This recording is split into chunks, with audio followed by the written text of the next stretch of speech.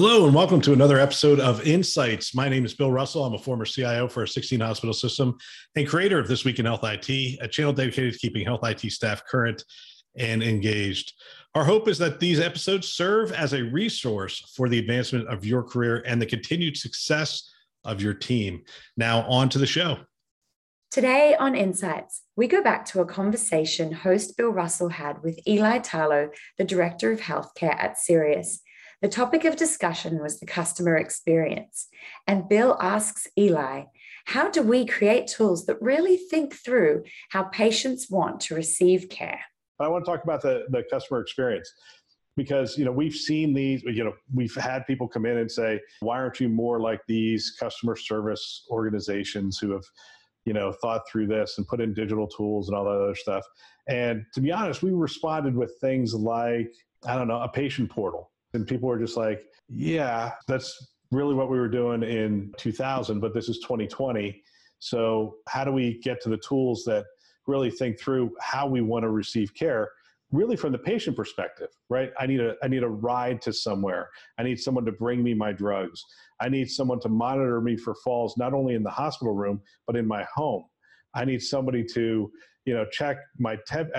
Literally, we could set up pretty interesting things out of the home if that's what people require of us as a health system.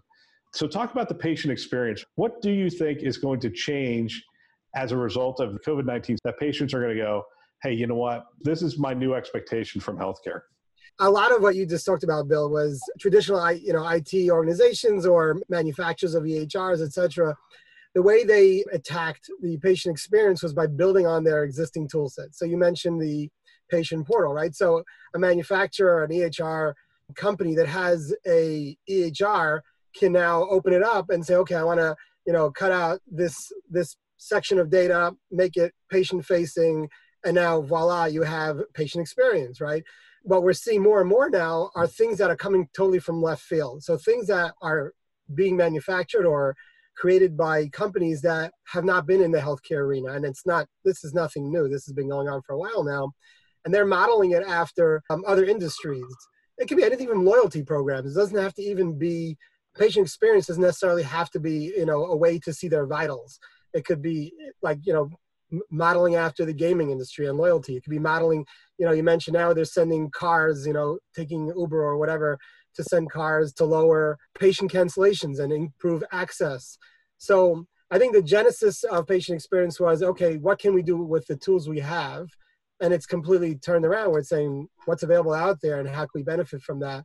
Fred and I, and Ed, actually three of us, we heard about a manufacturer that's using Alexa, which ties into COVID-19, which is moving towards using an Alexa to detect abnormalities in breathing patterns. One of the early symptoms of COVID-19 was shallow breathing. Imagine an elderly in a house who is having difficulty breathing, and ambient listening can now detect that against algorithms and other signatures of that person and set off alerts. That's not building on an EHR, and that's obviously patient experience.